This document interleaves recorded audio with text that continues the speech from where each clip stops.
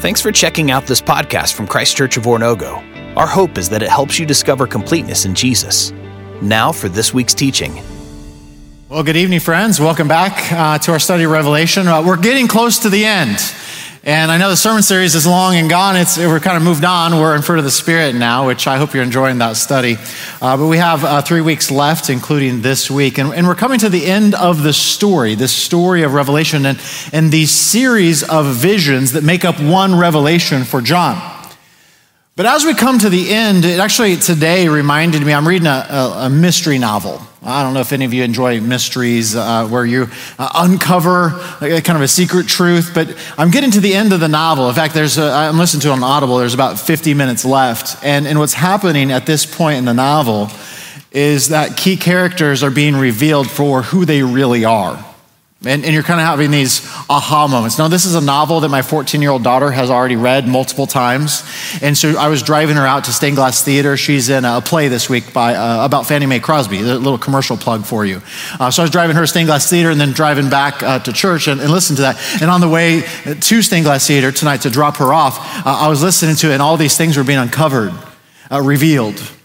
And she could see my face, but I'd look at her face while I was driving. It was safe. While I was driving, and I'd be like, I can't. Like, how did you not tell me this? And of course, I'm like, don't tell me this the whole way through the book. But these characters over and over again, and multiple story plot lines, I never saw that coming. Revelation, as we get to the end, is continuing to unveil the truth of the characters that make up an everyday part of our world. And we've already had from chapter 12 on several of these characters introduced. Chapter 12, we had a woman being chased by a dragon, and that dragon introduced us to a beast. We're going to see that beast again. And then we saw a second beast. Those four characters, if you count the woman, introduced in chapter 12 and 13. And then we had the 7 bowls. Now we come to yet another character, again a woman. And if you remember, my suggestion to you is that when you discover the character of a woman in Revelation, oftentimes they represent a people. Oftentimes they represent a nation or a people. We're going to find again a woman in this chapter or in this section. This time she is a prostitute. And we'll find again in chapter 19 another character, this time a bride. But there's characters that are going to be revealed. And in fact, as we come to this prostitute, we come to the last introduction of our characters in Revelation, and then the rest of chapters 17 through 20, what we'll come to next week in chapters 19 and 20, is the judgment of those characters. So it's kind of the last chapters in a novel. One more character revealed tonight, and then that character, that prostitute, is going to be dealt with. But then in reverse order, the characters in chapters 12 and 13 are going to experience judgment from Jesus. So the beast, the second beast, is going to be judged first, and then the first beast, and then ultimately the dragon, that ancient serpent called the devil, is going to be judged. And what we have in Revelation 17 through 20 is this final conclusion of the conflict in this narrative that is taking place in Revelation. And so we want to acknowledge the dynamics that are taking place. I also used a couple large words last week, and so I put them back on the handout for you. But I think these words get at what John is doing and what these visions are doing in this section of Revelation, more so now than even what we saw at the beginning. As we come to the end of the story, there's a clearing, there's a separation of the two people groups. So the word that I use there is the word demarcation. These are the people who belong to the Lamb. These are the people who are worshiping the dragon. Specifically, we talked about those who are sealed, a part of the people of the Lamb, and those who are marked with the mark of the beast. Those who are a part of the city of New Jerusalem. We'll talk about New Jerusalem in our last session. And those who are the people of the earth dwellers, or the people who are a part of what John calls, or what the visions call, Babylon. The people of the bride and the people of the prostitute. And this demarcation is this marking that says this is who this group is and this is who this group is, and it's a marking of their identity. The question for you then becomes, who am I? What is my identity? Where do I belong? What traits do I have that put me in this camp or in this camp? And what Revelation doesn't want you to be able to do as it comes to the end is to be neutral. It wants you to declare your allegiance. And obviously what Revelation wants is it wants you to declare your allegiance to the Lamb in worship. And so we will experience some of that dynamic tonight where there is this call for us to change our allegiance from one city to another, from becoming, from our allegiance to a woman, the prostitute, and to becoming the bride. That word that we used last week is the word repentance. Repentance is a changing of allegiance. We also, in this dynamic, also mentioned the word divergence. Now, demarcation says, this is who you are, this is who you are. Divergence is the separation of those two groups. To where finally we come to Revelation 21 and 22, the picture we call heaven, the picture where I wrote the word home in my Bible when I was a high school student. And we're going to find 7 times the phrase, and there was no more, and there was no more, and there was no more, and there was no more. Why? Because God has separated those. Jesus would talk about the sheep and the goats, the wheat and the weeds. And those things are no more. Judgment has happened. But there's also a convergence. There's a coming together of the presence of God and the presence of those who are worshipers of the Lamb. They come together. So that's what we're a part of. We're in the middle of that dynamic happening in this book. I want to talk to you just briefly as we get started about the contrast specifically of the prostitute and the bride. Notice in chapter 17, verse 1, right away in our section this evening, John talks about this vision and says this: one of the 7 angels who had the 7 bowls came and said to me, "Come, I will show you." Specifically, this vision is for this purpose. I want to show you the judgment of the great prostitute who is sitting on many waters. Now we'll talk about the identity of the prostitute in just a moment.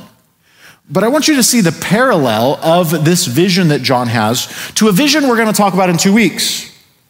You would have to turn to chapter 21, verse 9. It's another vision. John is invited again. Come.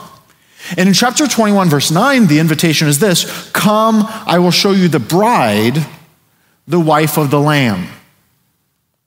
John's invited to see both of these women and to compare them. And we'll discover that there are plenty of things to compare and contrast. Obviously, with one, you have purity. With the other, you just don't. With one is dressed in scarlet and jewels, all kinds of different things. We're going to talk about those things in just a moment. But wealth. And the other has a white garment given to her by the Lamb that is washed and bright and clean. One is going to have a feast. Now, the feast is actually going to be on her and those who have committed adultery with her. It's going to be a feast of destruction, as in birds of the air kind of a feast. But the other is going to have a wedding banquet. Now, in this kind of post-COVID world, wedding banquets, I've not been a part of a wedding feast in the last year. But wedding feasts, many of us have participated in those. And what an opportunity to celebrate love and union. And we talk about convergence, the coming together of two. That is what's going to happen with the bride and the Lamb. They are going to have this wedding banquet that is going to take place in this section. So we have this comparison contrast. Let me give you another one, another comparison contrast between two women. In chapter 12, the woman who gives birth to the child who is chased by the dragon, one of the things we said about her is that she looks like Israel, but she also looks like Mary. She looks like God's people that give birth to the Messiah. And then when the Messiah ascends, is chased by the dragon and she goes off into the wilderness. So let me give you a passage. Chapter 12, verse 6. She fled into the wilderness.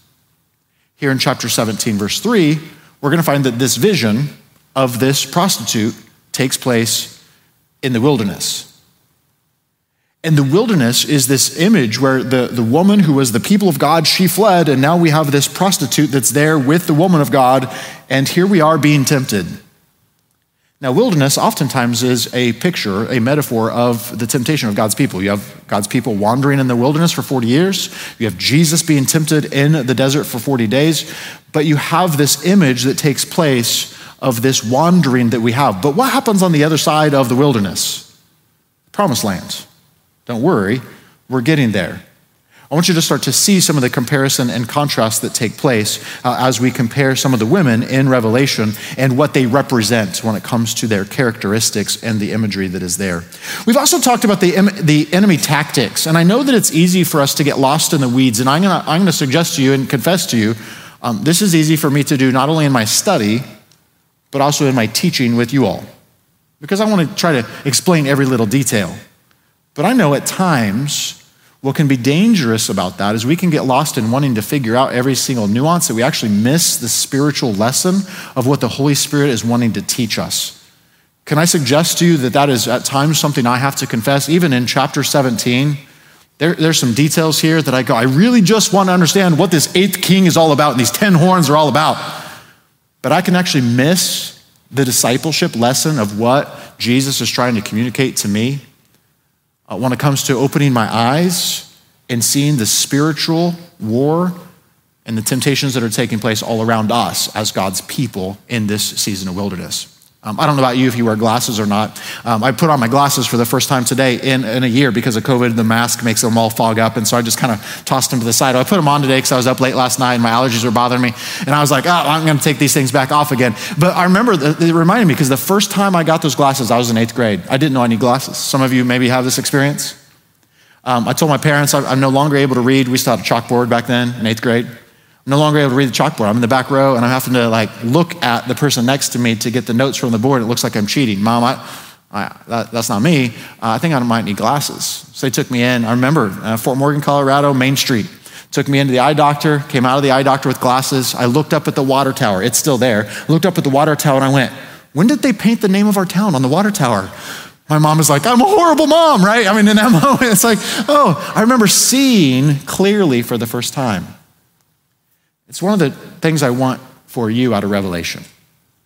It's for Revelation to reveal to you at times some of the spiritual realities of what is actually happening behind the curtain, behind the veil of our world. And so when it comes to the enemy tactics, we recognize that the dragon, the ancient enemy we have, often uses deception. This goes all the way back to the Garden of Eden. And he accuses. And yet the accuser has been thrown down. Revelation has already taught that.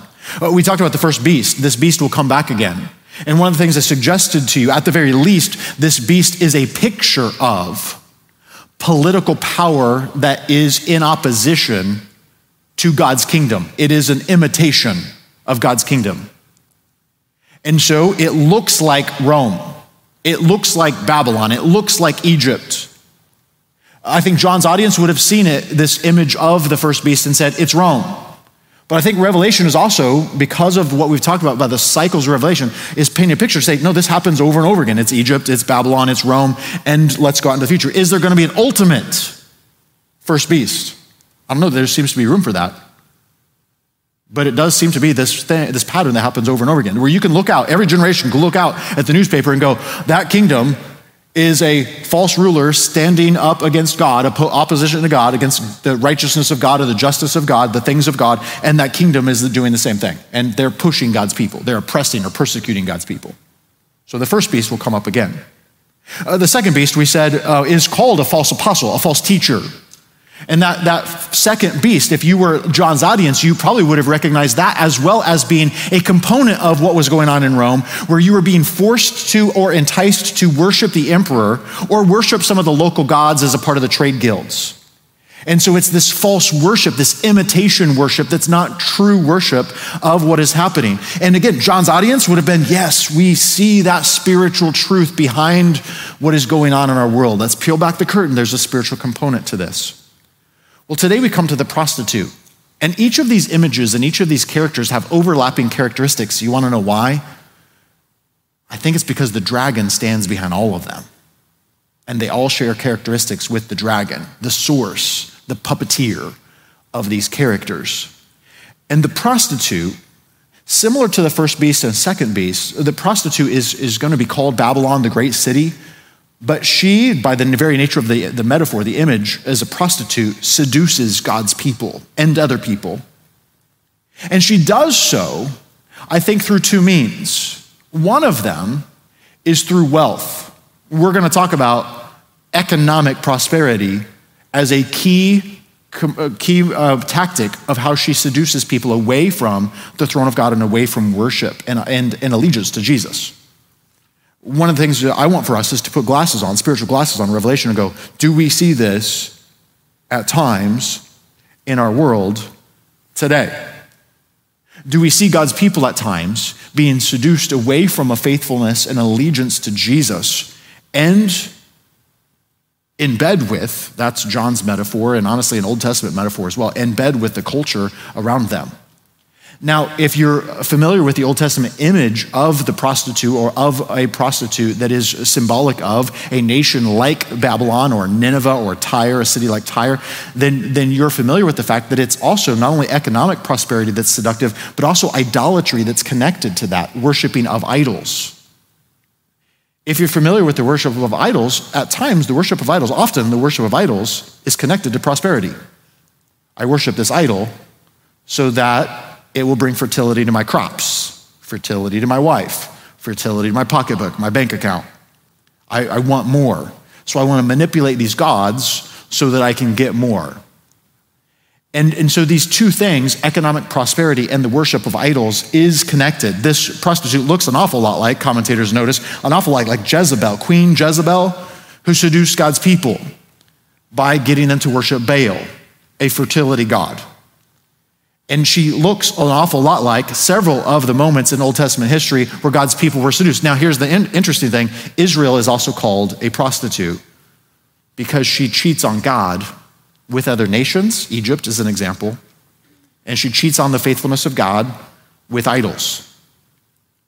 And so this image is a packed image that is one that, again, gives us a picture of how Satan uses, now notice kind of the full picture of all these characters, political, religious, cultural, economic systems in our world. And sometimes you need to see those systems as overlapping. Political, religious, cultural, economic systems that are pushing God's people, pulling God's people, seducing God's people away from true worship. This goes all the way back to Revelation chapter 7. We said the 7 churches are dealing with 3 things: compromise, complacency, and conflict. Conflict meaning persecution. And so we find this character in line with helping us, opening up our eyes to what we need to be able to see when it comes to how the enemy is attacking us as God's people in our faithfulness. So as we come to Revelation chapter 17, verses 1 through 18, let's ask this question in your handout. So what do we know about the prostitute? And what I want to do is actually just read these first 18 verses, or all of chapter 17 for you, and come back and talk about the identity of the prostitute as well as the identity of the beast, this beast we've already had introduced in Revelation chapter 12 and 13. Then, verse 1, one of the 7 angels who had the 7 bowls came and said to me, "Come, I'll show you the judgment of the great prostitute who is seated on many waters." Now again, that's the main purpose of the vision, is to see this judgment. "With whom the kings of the earth have committed sexual immorality, and with the wine of whose sexual immorality the dwellers of the earth," remember, earth dwellers are those who are not believers. They're not citizens of heaven. So these are not those who are sealed by the Lamb. "The dwellers of the earth have become drunk." They're not sensible. They've lost their minds. You ever look at the newspaper and go, "We've lost our minds"? Verse 3, "He carried me away in the spirit," that's John's way of talking about a vision, "into a wilderness, and I saw a woman. She was sitting on a scarlet beast." There's a picture for you. By the way, Revelation would probably not be PG-13. "She's sitting on a scarlet beast that was full of blasphemous names." Again, this beast has names on it that it is claiming that are in opposition to God. So for instance, here's an example. Suetonius tells us that Domitian wanted to be called "my Lord and my God" when you addressed him. Now, whether Suetonius is telling the whole truth or not, sometimes Greco-Roman historians were known to exaggerate. But if that's true, that's pretty blasphemous. I mean, if I were to walk in today and you're like, "Hey, Jim," I'm like, "Oh no, I changed my name." Or when they ask you, "Hey, do we address you as Mr. or Doctor?" No. Lord and God. That's how I want my title. That's how I want my mail mailed to me. Now, when I was a senior minister, I hadn't thought about this. I did receive a letter in the mail one time, and I could tell it was from someone who had no idea how to address our denominational role as a minister or as a pastor. So I literally got a letter, I think, that had every title that you could think of. Reverend, Father, Pastor, Minister, Jim Dalrymple. I'm like, I got to keep that, right? Like at some point, it's like, and the reality is for this, the blasphemous names, again, if this beast that we're going to talk about and this woman is standing in opposition, they're claiming something that is God's. They're imitation. So later on, we're going to see that God is described, or the Lamb is described as Lord of Lords and King of Kings. The truth comes out. Now, imitation is a word we don't like. I mean, some of you do. Some of you buy, for instance, some of you buy imitation cereal. How dare you, right? I mean, I'm just going to acknowledge that. Like, at some point when my mom would buy imitation cereal, I'm like, Mom, it's not even real. Like, imitation Doritos, I'm sorry. My wife buys imitation Doritos at Walmart. And my oldest daughter and I don't know. We just go, they're just not the real thing. They just sit in the cabinet, right? Now some of you, imitation Pop-Tarts, another thing. It's like, why eat cardboard? Pop-Tarts are bad enough. Get imitation ones. And there's other, I mean, you all are judging me right now. I get it, right? I'm just trying to make a point. Some of you are like, yeah, but imitation Coke, right? So you have your thing. I know how it goes, right? And here we have imitation gods, substitutes for the real thing. Problem is this: some of you are okay with the substitute rather than the real thing. You're okay with a political power that makes you feel safe in this world rather than the King of Kings, who will allow you to have peace of mind no matter what happens in this world because of his throne. Some of you, when it comes to imitation, will worship at the throne of an idol, whether that be money or career, rather than letting God identify you as his child and finding your identity in him. Some of you, the prostitute is your spiritual reality. You've traded in the real God who will meet your truest, deepest needs for something that will give you a short-term, momentary high. And we could list off things, can't we? It could be applause. It could be an attaboy, an attagirl. It can be so many things in this world. Idolatry is so easy to slip into. So I want you to notice the imitation nature of these, because we can get lost in the details. What we find here is we have this parody where the prostitute and the beast, again, look like the lamb. And they want to take his place. And there's this mockery that happens of them. So the blasphemous names, it had 7 heads and 10 horns of this beast. So again, we mentioned that these 7 heads and 10 horns back in chapter 13 looks like remember I said with Play-Doh, you have all the beasts in Daniel chapter 7, you put all those beasts together. This beast looks like them. I think my best guess is this from studying this, and I could be wrong. I just want to humbly admit this to you. I could be wrong. What I think is going on here is we have from Daniel chapter 7 the images, multiple visions of beasts, and there are multiple visions of kingdoms that are going to come and be in opposition to God. And now we have this compilation of all those beasts, and it's this image that John's audience would have went, that looks like Rome. But we can also go, and that looks like, and that looks like, and that looks like, and that looks like, because the spiritual truth behind it is still true. Because Satan is still working that way. He's still using the first beast as a spiritual reality. That's why it has multiple heads, because it's one kingdom after another, 7 heads. And there's multiple kings, 10. Those numbers, if we weigh them, and we can get lost in the detail of counting, because it's hard to know where to start counting and where to stop counting and who to count and not to count. I mean, believe me, I've been reading all day on just those horns and on those heads. But if we back up for just a moment and go, big picture, this is a beast who is a false kingdom. And the reality is it's happening over and over again, those pictures of 7 and 10. So notice this beast. We'll kind of keep reading. This woman sitting on the beast, blasphemous name, 7 head, 10 horns. The woman was arrayed in purple and scarlet. I want you to highlight or circle that word scarlet. Because not only is the beast going to be dressed in scarlet, the woman is going to be dressed in scarlet. And this color, as weird as it is, colors in Revelation matter. This color is an echo of the color of the dragon. The identity is a shared identity. Now, if you follow colors in Revelation, white represents what? God's people pure. And we find that this color is important. Now, purple and scarlet were royalty colors, weren't they? So this makes sense of the first beast, that it's arrayed in color, and it's also important for us to recognize of this woman. She's arrayed in a color that is representing a royal color, a wealthy color.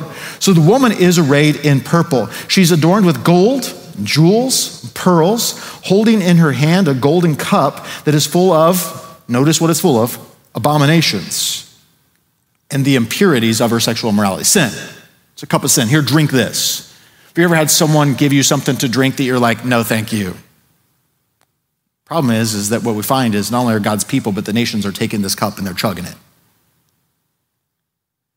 This woman is dressed, notice her luxurious, G.K. Bill says she's draped with these luxuries. Here's what's interesting. Later on, the city of Babylon is going to fall.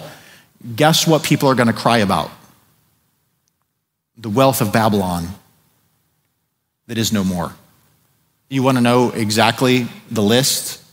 You could actually go to Revelation chapter 18. We'll see in just a minute. And you can actually walk through this list. Gold, jewels, pearls. So this list is going to come up later. That's a reason why I argue that she is a picture of the prosperity, the economic prosperity that is tempting God's people to be faithful to her rather than faithful to Christ.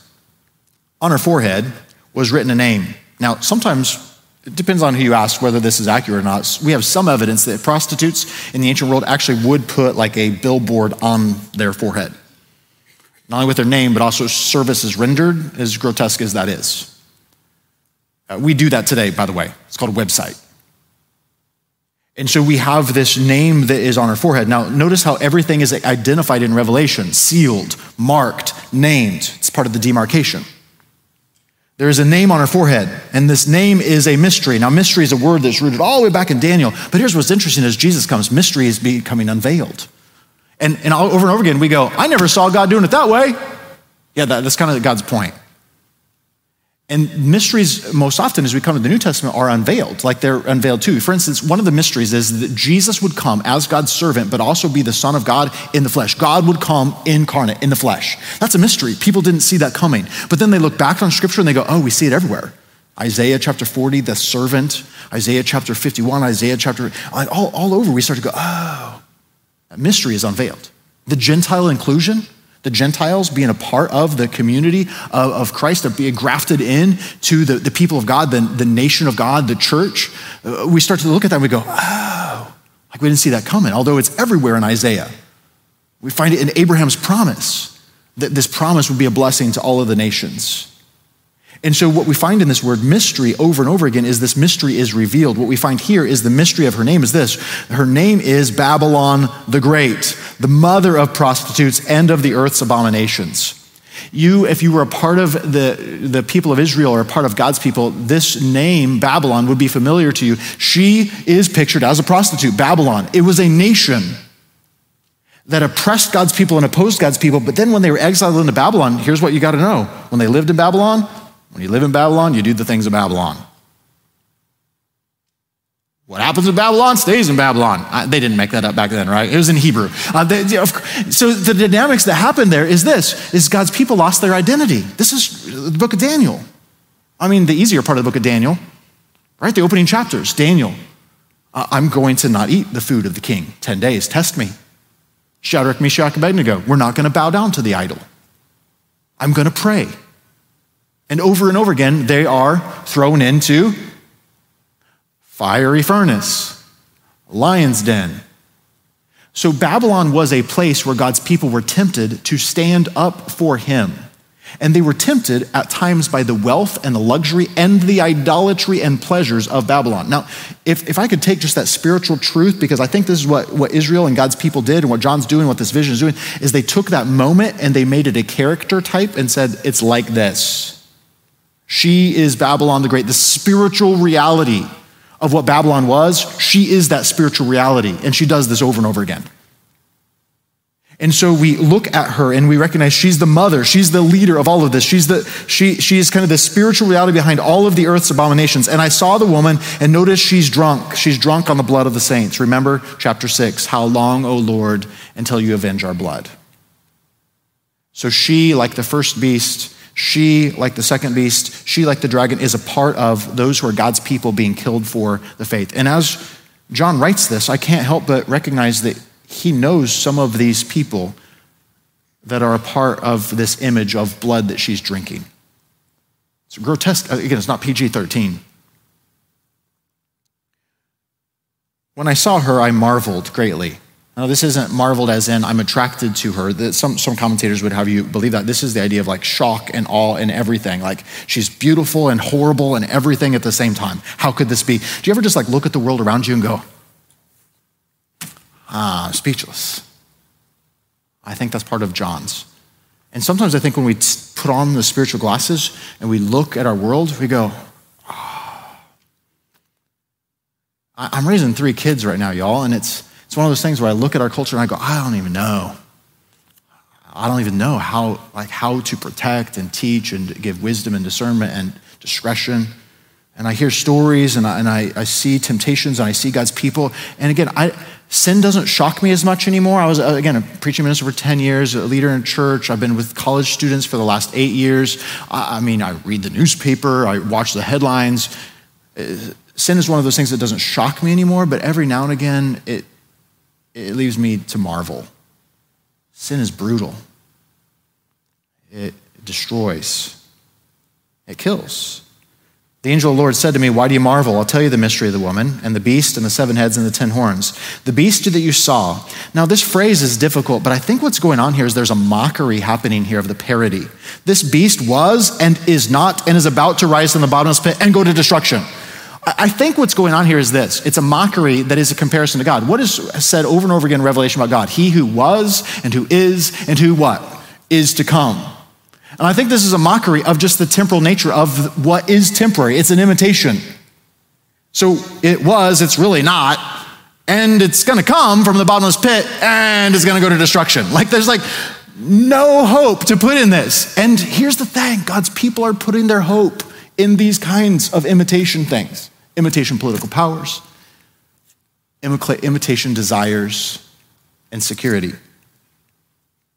The dwellers of the earth, demarcation, whose names have not been written in the book of life from the foundation of the world, will marvel to see the beast because it is not, and it is to come.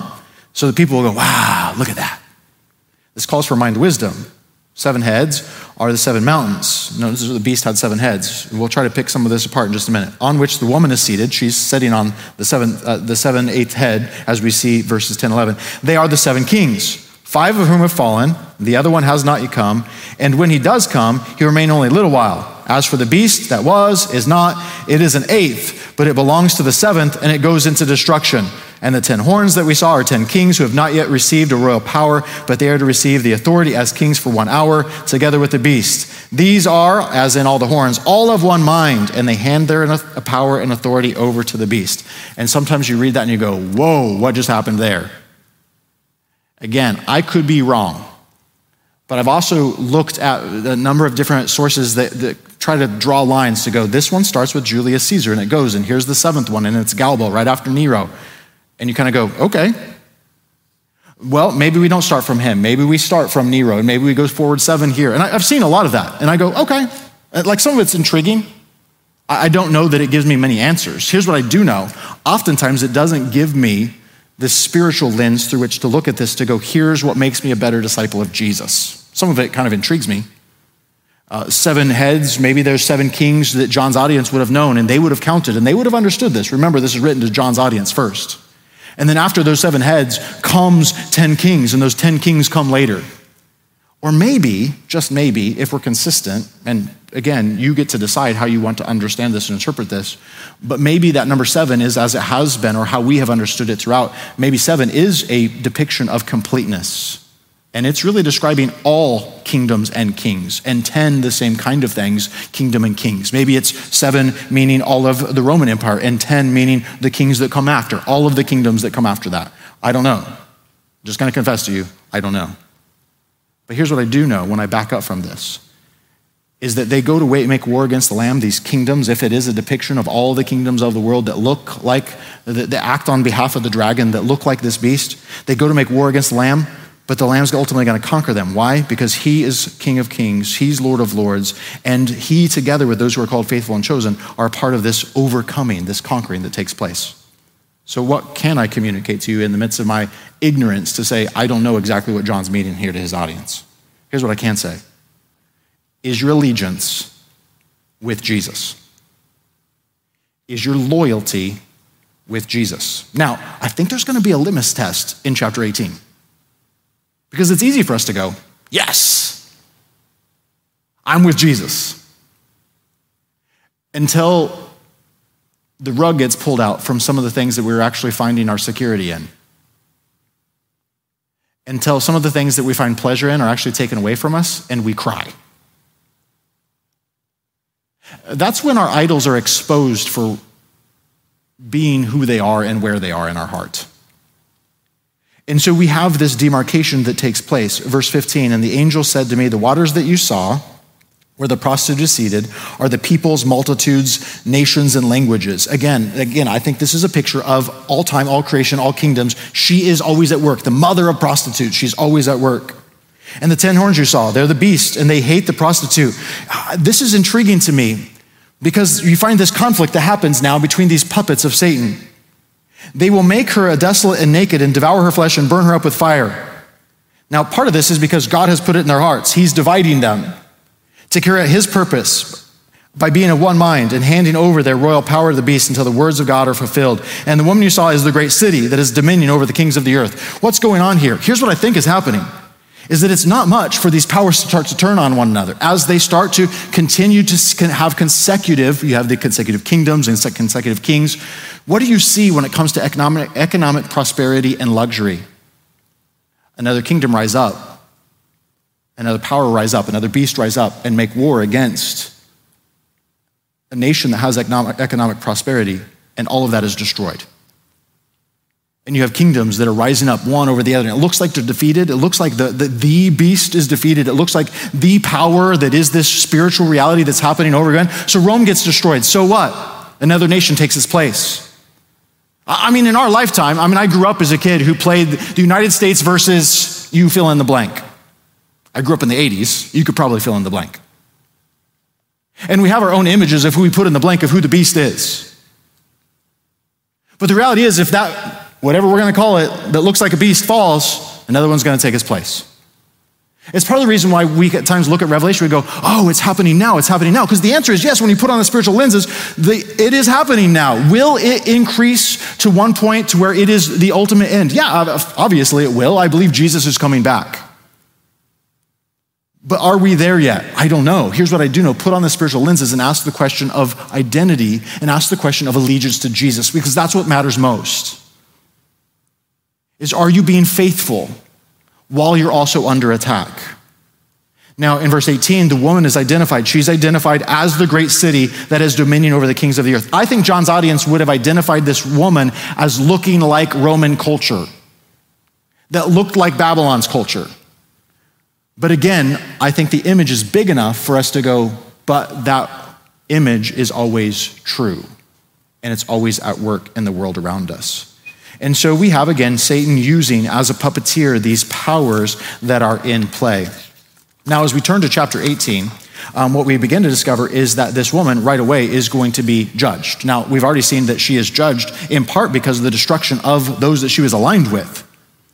But she is going to fall. And this becomes the start of a tipping over of dominoes that leads us all the way to chapter 19 and all the way into chapter 20. Again, Jesus is going to ride in on a white horse next week. Not literally next week on stage. That would be, I would be okay with that. By the way, if that does happen next week, I would be okay. But he's going to come in riding, and it's going to be a triumphal procession, a parade, where he is riding in with the enemies in tow behind him. This is Roman imagery that is very pervasive in Roman culture. And behind him are going to be all of the enemies that he has conquered, and the last one is going to be Satan and death. And he's going to execute them. He's going to put them to death. He's going to judge them because he's faithful and true. So this is the first domino to fall, is chapter 18, verses 1 through 24. And this echo of a Babylon that has fallen. Let me just read the first couple of verses. After this, I saw another angel. Again, it's an image, it's another vision, coming down from heaven, having great authority. And the earth was made bright with its glory. And he called out with a mighty voice, fallen, fallen is Babylon the Great, as in the prostitute that has the name card that says Babylon the Great. She has become a dwelling place for demons, a haunt for every unclean spirit, a haunt for every unclean bird, a haunt for every unclean and detestable beast. By the way, these are things that fill up the wilderness in the Old Testament. It's judgment. When you're exiled and people are taken out, beasts come and live there. And so we have this destitute, this wilderness that is taking place when it comes to this imagery of Babylon. But she's fallen, she's broken, she's no longer able to stand. This is imagery that would be unimaginable if you lived in the time of Daniel and Jeremiah and Isaiah. I want to make it contemporary, because I've tried to even talk to my kids to go, can you imagine a time in the world where the United States is not? I'm not trying to forecast or make any judgment calls about our nation. But one of the things that's actually difficult for us when we live in a place, again, like a fish in the ocean, is it's hard for us to fathom a world where what we find security in is no longer there. I mean, think about it. So in Jeremiah and Isaiah's day, Babylon, who was the superpower, the political superpower, the religious superpower, the economic superpower, the forecast that Babylon would fall is unimaginable. And yet when we come to Jeremiah, let me just read from you, Jeremiah 51, verses 6 through 8. Flee from the midst of Babylon. Get out of town. Let everyone save his life. Be not cut off in her punishment. For the time has come of the Lord's vengeance, and the repayment he is rendering her. Babylon was a golden cup in the Lord's hand, making all the earth drunk. The nations drank of her wine. Therefore the nations went crazy mad. Suddenly Babylon has fallen and been broken. Cry for her, wail for her. Take balm for her pain. Perhaps she may be healed. Jeremiah 51, verse 45 later on says, go out from the middle of her, my people. Does this sound like what we're going to hear in Revelation chapter 17 and 18? Yeah, it's the same song. It's the soundtrack. You ever listen to a soundtrack and then heard that soundtrack again later in another movie and you went, that's that same song.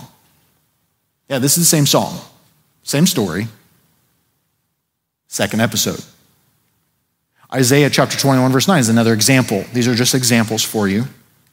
Fallen is Babylon, and all the carved images of her gods, God has shattered to the ground. Her idols have fallen. As a culture, she has fallen. So in Isaiah's day, I say that to say this, in Isaiah's day, Jeremiah's day, it was unimaginable that Babylon would fall. For John's audience, living under the persecution of Rome and under the temptations of Rome, under the economic prosperity of Rome, it was unfathomable for them that Rome would come to a place where it would collapse on itself. Now, all of these temptations that are part of Roman culture would have been true for these early believers. We've already mentioned the trade guilds. That in order for you to continue to make money, if you were a tradesperson, you would need to continue to be a part of a local trades guild. Now, to be a part of a local trades guild, to be a part of this, we would call it a union, to be a part of this union of people, you would need to worship at times the patron deity or goddess of that trade guild and make sacrifices to that god or goddess in order to stay loyal to that group. If you didn't, you might be kicked out. And if you did, you would lose money. So what do you think the temptation is going to be? Compromise for the sake of my pocketbook. Now, that's just one example. Rome loved to conquer other nations under the promise of the peace of Rome. Align with us, and you will have the prosperity, the wealth of Rome, and the Roman army behind you. Here you have the first beast, and you have the prostitute riding together. And nations were aligning themselves with Rome because, first of all, it's either that or have the Roman army come through. But second of all, look at all the luxuries. I don't know if you've ever journeyed through kind of even just some of the archaeological artifacts that we have where you look at the ancient world, you go, wow, they didn't have it all that bad. Especially if you aligned yourself with the power. In my time in Israel, if you aligned yourself with Greek customs and Greek culture or Rome, you might be like Pilate or Herod the Great's a good example, who in his fortresses had the hot baths and had gold-plated mirrors, what we would call them, behind him so it could reflect the sun. You look at some of the luxuries. You go, yeah, that's why they aligned themselves with Greece or with Rome or these kingdoms, because of the luxuries it brought to them. And so we have this image of Babylon, this image that is going to continue on, and this temptation that we have as God's people that has been an ongoing temptation for God's people. So it goes on, verse 3, all the nations. Notice again, it's bigger than one nation. It's bigger than just Rome. Although even if it is Rome as a first example for Roman audience, other nations are coming to Rome. All the nations have drunk the wine of the passion of her sexual immorality. When you see sexual immorality, think idolatry, but also think economic prosperity. It is all three of those things. Is it pleasure? Yes. Is it desires? Yes. But money buys you all of that. And the kings of the earth, they've committed immorality with her. And the merchants, these are all going to come up again in just a moment. The merchants, those who are tradespeople of the earth, they have grown rich from the power of her luxurious living. I don't always know what to make of this. But I live, and I teach my kids that we live in the wealthiest nation, perhaps, depending on how you measure inflation, in the history of the world. As in human history of the world. My son mowed a lawn yesterday for a neighbor. Spent an evening. He made $30. It was a big lawn. He was tired. He's 11. It was good work for him. That's more money than what some of the people I know in Haiti make in a month.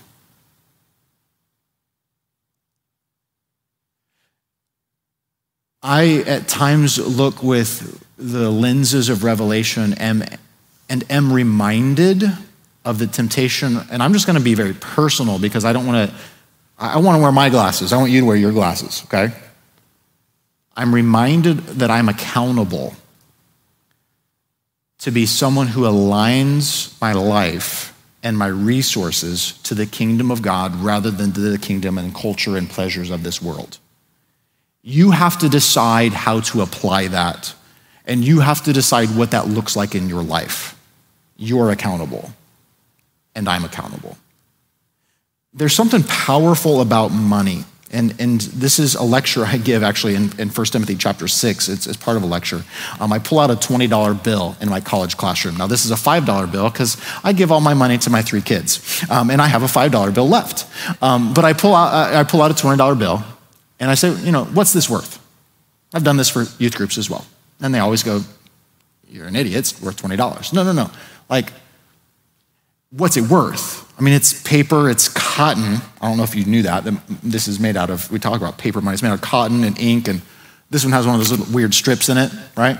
So it has some other components to it, but it's basically pocket lint you find in your jeans. I mean, if my pen leaked in my jeans, it's worthless, other than the fact that it's a note that says it's worth this much and I can make a trade for it. And I know that some of you even work for, and you never actually get these for your work. You just get some zeros and ones in your bank account that says you have money in your bank account. That's a little scary, isn't it? But you trade your time for this. I don't know how much you trade for an hour. It's different. But for my college students, $20 is that's a generous estimate for how much they trade an hour of their life for.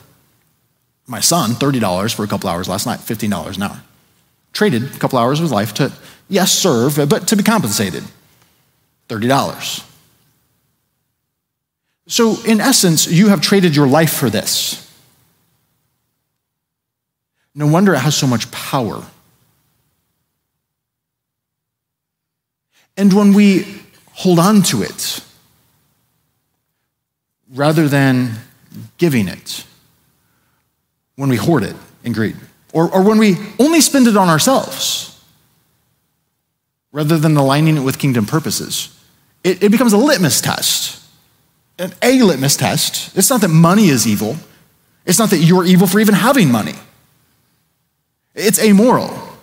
But it's a litmus test. It's an indicator of what's going on inside of our heart, and it's an indicator of our allegiance. It's a demarcation. That's part of the reason why I think God calls us and says, I want you to respond in worship, not as a command, but as a response of, I've given you everything. Will you give to me? Will you give to others? And when you give to other people, you're not just giving money. You're giving what's behind that money, which is the time you've given. You're giving your life away. So when Jesus says, store up treasure in heaven, I think it's a riddle. I think Jesus is being kind of tricky. Not tricky in a bad way. Tricky as in like the teacher kind of way. He's exposing your heart. Because I don't know, maybe you're like me and you grew up thinking, man, I'm going to give in the offering plate because boy, I want like a mansion in heaven. This is immature Jim, okay? But it's actually exposed my heart of what is really treasure in my kingdom. This is only worth anything in this kingdom. I can't go anywhere else and spend this. I have to exchange it for currency in that kingdom. And in the kingdom of God, what has value? It's people. You want to store up treasure in heaven, you use this, and you exchange it for what is actually treasure in heaven, and you get more people there. And you take more people there, and you lead more people to Jesus. That's why Jesus says, make earthly friends with worldly treasure. Make friends with earthly treasure. Leverage it for kingdom purposes.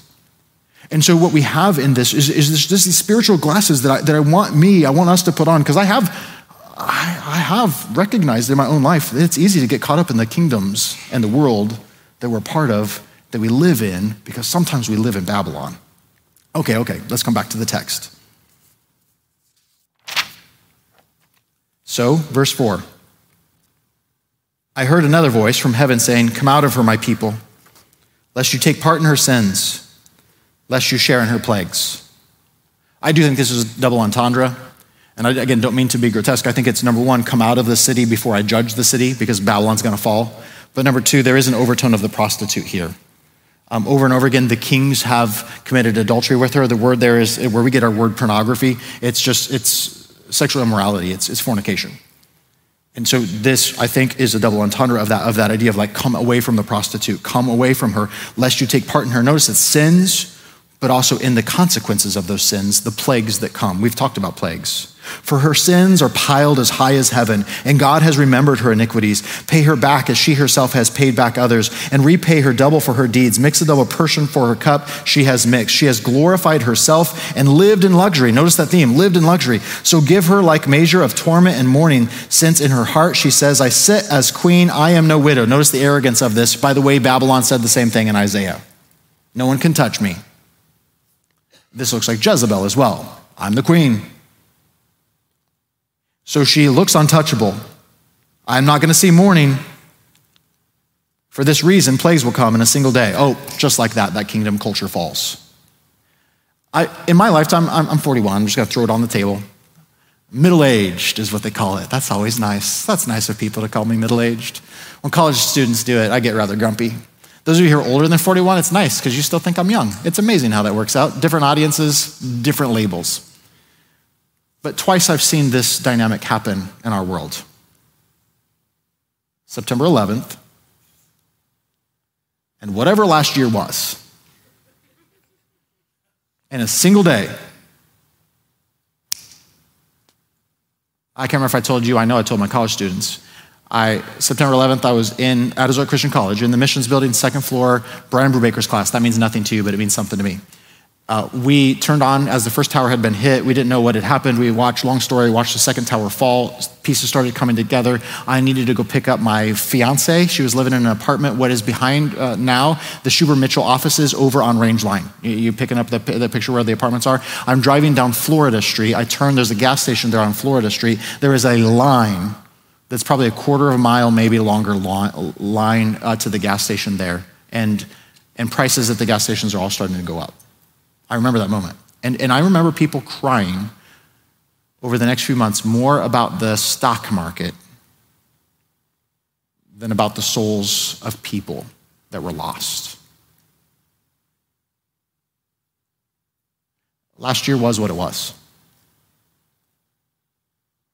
But I see that this text is sometimes true of us, even God's people, sometimes true of me. And it's a clarifying text that asks me as a litmus test to clarify my allegiance to Jesus and to find my security, my pleasure, and my investment in his kingdom, my allegiance to him. In a single day, death, mourning, and famine, she will be burned with fire.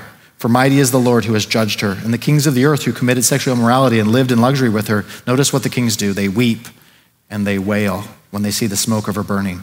They stand far off in torment and they say, alas, you great city, you mighty city, Babylon, in a single hour your judgment has come. Now notice who comes next, the merchants. The merchants of the earth, they weep and they mourn for her, since no one buys their cargo anymore. Verse 12, cargo of gold, silver, jewels, pearls, fine linen, purple cloth, silk, scarlet cloth. What does that remind you of? The prostitute. That's how she's dressed. And all kinds of scented wood, all kinds of articles of ivory, all kinds of costly wood, bronze, iron, marble. This is almost like Paul going, these are the things that were on the ships of Rome as I traveled around the Roman Empire. John here is listing some of the things he's observed. Paul is listing some of the things, or Paul could easily list some of these same things as just the things that they observe in their culture. But notice it gets all the way down to the very end, and it's slaves. That is human souls. It's a corrupt system that builds wealth on the backs of other people. And we have some of that in our own history. And I think it's one of those things that we have to be aware of when it comes to not just our world, but also John's audience need to be aware of it in their world, is that some of their luxurious living was at the cost and expense of someone else. And I recognize that there's some political charge to that. I think Revelation doesn't let you to be neutral. It wants to expose some of the spiritual realities of our world and have our allegiance be ultimately to Jesus. And we have to ask some questions. How do we apply that? What does it look like to buy, sell, trade, to live in luxury at the expense of other people? Maybe it's to treat other people fairly. Maybe it's to be generous. Maybe it's to seek out justice. There's some traits we see in the Bible that are true of God's people as they seek out these things. But you could list, by the way, the number of these items, and guess what you come up with as a number? 28. Now, I don't know if that's significant or not, but here's what we've seen as significant numbers. 7, a number of completion, and 4, a number of describing all of the earth. If I'm doing my math right, that's 28. Maybe that's what's going on. It's just a picture of, it's not just these items, it's all kinds of items like this. So I don't know, just Amazon it, right? I mean, this is your Amazon cart. We can go other places. We can call it Walmart, right? And again, I'm not calling out one of those entities, one of those businesses, because it's spiritual realities behind some of those things. Because God did create us in this world to enjoy. God created, and unlike what the Greeks said, God created, and what did he say at creation? It is good. So he created us to enjoy, but not at the expense of others, and not at the expense of our allegiance to him first. What are idols? Taking things that are not God's and making them God's. One of the ways that you expose whether you are worshiping idols rather than worshiping the Lamb is when those idols are taken away and you feel exposed. You feel insecure. You been there? Worried about your bank account. I've been there. We first moved here, we had $10,000 of things that happened to our new house and cars. It was rough. Like the whole Dave Ramsey plan blew up. And there's a part of me that went, fallen is the emergency fund. And I can put false hope in things that I shouldn't find security in. And guess what it taught us to do as a family? First time in our life, we prayed this prayer and meant it literally. Give us this day our daily bread. You know what happened? Someone from this church, her dad was a food bank manager. She didn't know we needed it. She started dropping off once a month, once a week, bread, food. I was like, it happened. Again, I'm trying to be a little bit vulnerable to recognize sometimes God wants to expose our idols. And sometimes it's painful, sometimes it hurts, sometimes it makes us weep. Sometimes it's really good for us. Because when he exposes them, it can draw our hearts back to him and put our security back in him. That's why we don't have to worry, because he'll take care of us. We don't have to cry because we have our security and our hope in him. So as we continue to walk through this list that has been, we go on in verse 14, the fruit that your soul longed for. Oh, this is a haunting verse. The word longed for is the word to desire upon. It's a compound word in the Greek. It's to desire upon. It's used over and over again to talk about a fleshly desire that's contrary to the desires of the kingdom. Your soul longed for this fruit, and it's gone. All your delicacies, all your splendors are lost to you, never to be found again. The merchants of these wares who gained their wealth from her, they'll stand far off, and in fear and in torment, weeping and mourning aloud. Alas, alas, the great city, clothed in fine linen, purple, scarlet. This is the list of the prostitute, by the way, as well. Scarlet, adorned with gold, jewels, and pearls. For in a single hour, all the wealth has been laid to waste, and the shipmasters and the seafaring men, the sailors, and all those who trade on the sea. You kind of get the point, right? They cried out as they saw the smoke of her burning. What was like the great city? What city was like her? Verse 19, they threw dust on their heads. They wept and they mourned. They cried out, alas, alas for the great city. Where have all the ships gone at sea and grown rich by her wealth? In a single hour she's laid to waste. And yet, as God's people, we rejoice. You saints, apostles, prophets, God has given judgment. Why? Because she was a part of the persecution we saw in chapter 6. She's a part of the pulling away, the compromise, the seduction of God's people. And a mighty angel took a stone that looked like a millstone, threw it into the sea, saying, this is like Babylon. Babylon will be the great city thrown down in violence. She will be no more. And the sound of harpists and musicians and flute players and trumpeters will be heard no more. The craftsman and a craft will be not found in her anymore. The sound of the mill will not be found anymore. The lamp. All these things that generate prosperity are images of prosperity and hope and life. The voice of the bridegroom and the bride will be heard no more. Your merchants were great ones. Notice who are the great ones in this nation. It's not those who are aligned with God or spokespersons for God. It's those who are wealthy. All the nations were deceived by your sorcery, and in her was found the blood of the prophets, the saints, and all who have been slain on the earth. Revelation chapter 18 for us is a warning that we too, like John's audience, can at times compromise with this prostitute, this spiritual reality that is at work as a part of the tactics of Satan, our enemy in this world. And at the end of the day, what we find is that it will all be brought to destruction. This will be worthless. And if this is worthless, I have invested my life in something, traded my life for something that is eternally valuable. Now, we did something goofy at our church one time, at a lesson similar to this. We took garage sale stickers. This is hokey, I get it. And I'd probably never be able to get away with this in a place here. But we took garage sale stickers. And you know what you do? In fact, we're going to have a garage sale in a few weeks. That's not a commercial. It's just I hate garage sales. I'd actually give my wife $300 to not have a garage sale. But that's a whole other story. We take garage sale stickers and we put a price on them. Well, we took garage sale stickers and we put eternal and temporary on these garage sales. We printed on hundreds of garage sales. And then we gave a sheet of these to people out in the chairs. And we said, we want you to actually mark items in your life. Like, what are they worth? And they actually started, so there were kids in our children's ministry running around with priceless stickers on them, right? Eternal stickers on them. And there were, they were cars that are worth quite a bit out in the parking lot. And we were one of the wealthiest counties in Illinois. And so there were cars out in the parking lot that had temporary on it, worthless on it. It's important for us to recognize what has value and what doesn't have value in the kingdom of God. Because when that kingdom falls, when that culture fails, what will have value? And I know in this last year, we've asked some of those questions. Because we recognize food matters, toilet paper matters, right? Trade your life for toilet paper, right? It's worth everything you got. See, we don't have to panic when it looks like the world is crumbling around us, when we're part of a city that will last, and we worship at a throne of a king who is ultimately in control. I know that you're like me. Man, I really want to figure out the nature of the 7 heads and what's the 8th head and the nature of the 10 horns. And I want to be able, and I'm still studying. I still want to try to figure that out. I don't think it's worthless. But sometimes I think I can get lost in some of those pop quiz Bible things and miss the spiritual lesson behind it that actually is a little bit more revealing of a mirror in my heart that causes me to be aligned a little bit more in worship to Jesus. So Revelation chapter 19, verses 1 through 10, brings us to, again, an end of a cycle, and it brings us to a moment of worship. See, your reaction to idolatry and imitation worship and imitation allegiance is the real thing. Life cereal has no imitation. There's certain kinds of coffee, I'm not going to name it, You can't fake it. Sorry, Folgers doesn't count.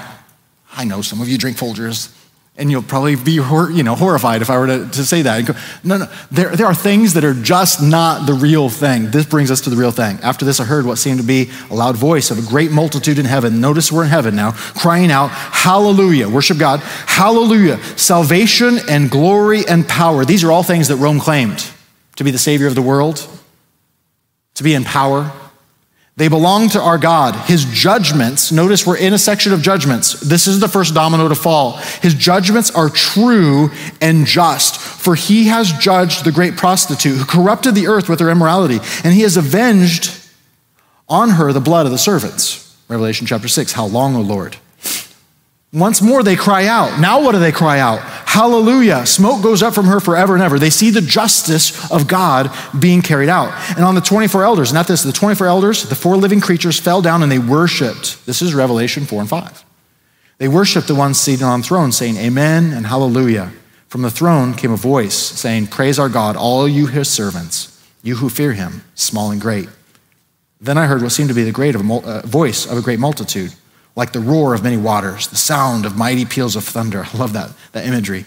Crying out, hallelujah, for the Lord our God, the Almighty reigns. Let us rejoice and exult and give him glory. For the marriage supper of the Lamb has come, and the bride, she's made herself ready. The contrast with the prostitute. It was granted her, not because of anything she's done, but because of her allegiance to Jesus. Is granted her to clothe herself with fine linen, bright and pure. The fine linen is the righteous deeds of the saints. What are good deeds that we find in Scripture?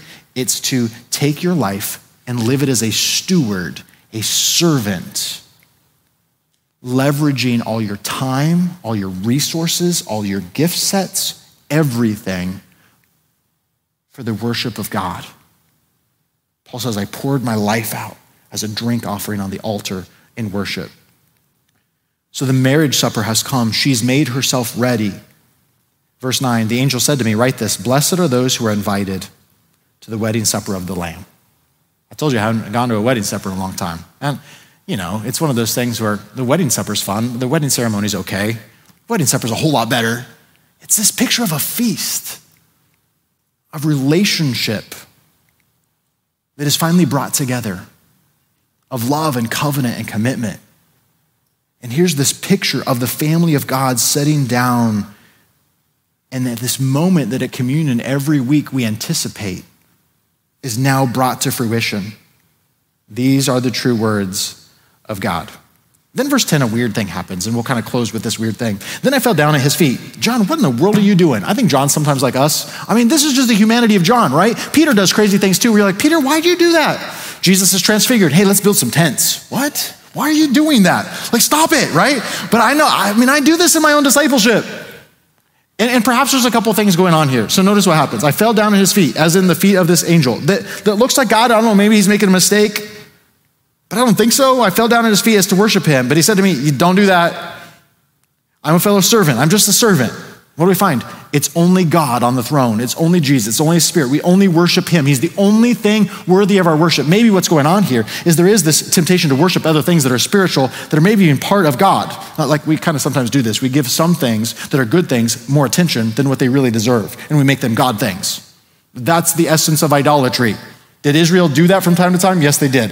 I don't know all that's going on here. Maybe this is something that John just goes, hey, this is what I did. Like in that moment, I was like, okay, I'm just feeling like worship. I'm just going to worship. And he worshiped the wrong thing. I don't know. But what we do find is this correction that says there's only one thing worthy of your worship. So can I give you this lesson? Worship is what? To say you are worthy. So I'm going to give this to you, this attention to you.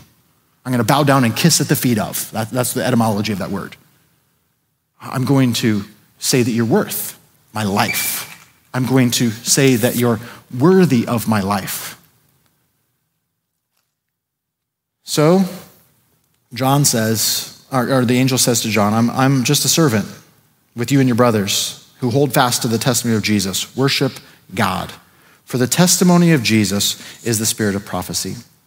So in this end, what we come to, and where we'll pick up again next week, is we come to this moment to where Jesus is going to come riding in. And what we're going to start out next week talking about is this historical phenomenon, this thing that happened in Rome. It happened all the time. It was a parade. We have parades in our culture all the time. So we're going to start talking about parades next week, but talk about a Roman triumphal procession and some of the imagery, the propaganda that would be a part of that. Because I think that paints a picture for what is happening in chapters 19 through 20 as Jesus comes riding in on a horse, on a white horse, a conquering horse. But behind him come these enemies that are already conquered, that look like they're going to rise, and then automatically they're destroyed again. Kind of like the beast here and the prostitute here. They are not, and they come up and they rise up, and then they're destroyed again. And we find that we worship the one who is ultimately in control. That leads us, I don't want you to miss 2 weeks. I'm saying all that to say this. Come back in 2 weeks. I know it's going to be nice out. It's going to be beautiful. But I want Revelation to give you this picture.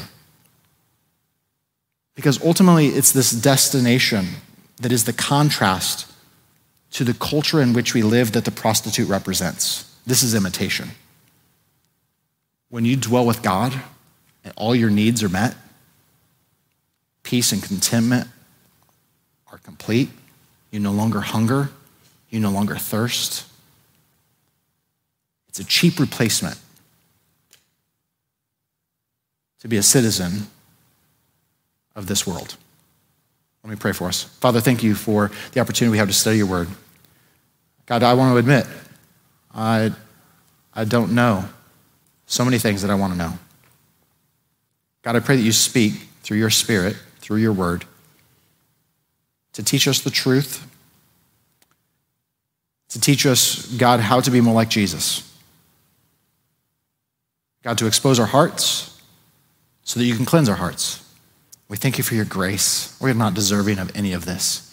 And yet you call us your children. You call us your people. God, you want to dwell with us. So God, help us recognize you in worship this week and dwell with you as we live out the rest of this week. We pray in Jesus' name. Amen. Thanks again for checking out this podcast from Christ Church of Oronogo. We hope that this teaching is helping you discover completeness in Jesus and encourages you to help others do the same. If you're interested in learning more about Christ Church, visit us online at cco.church.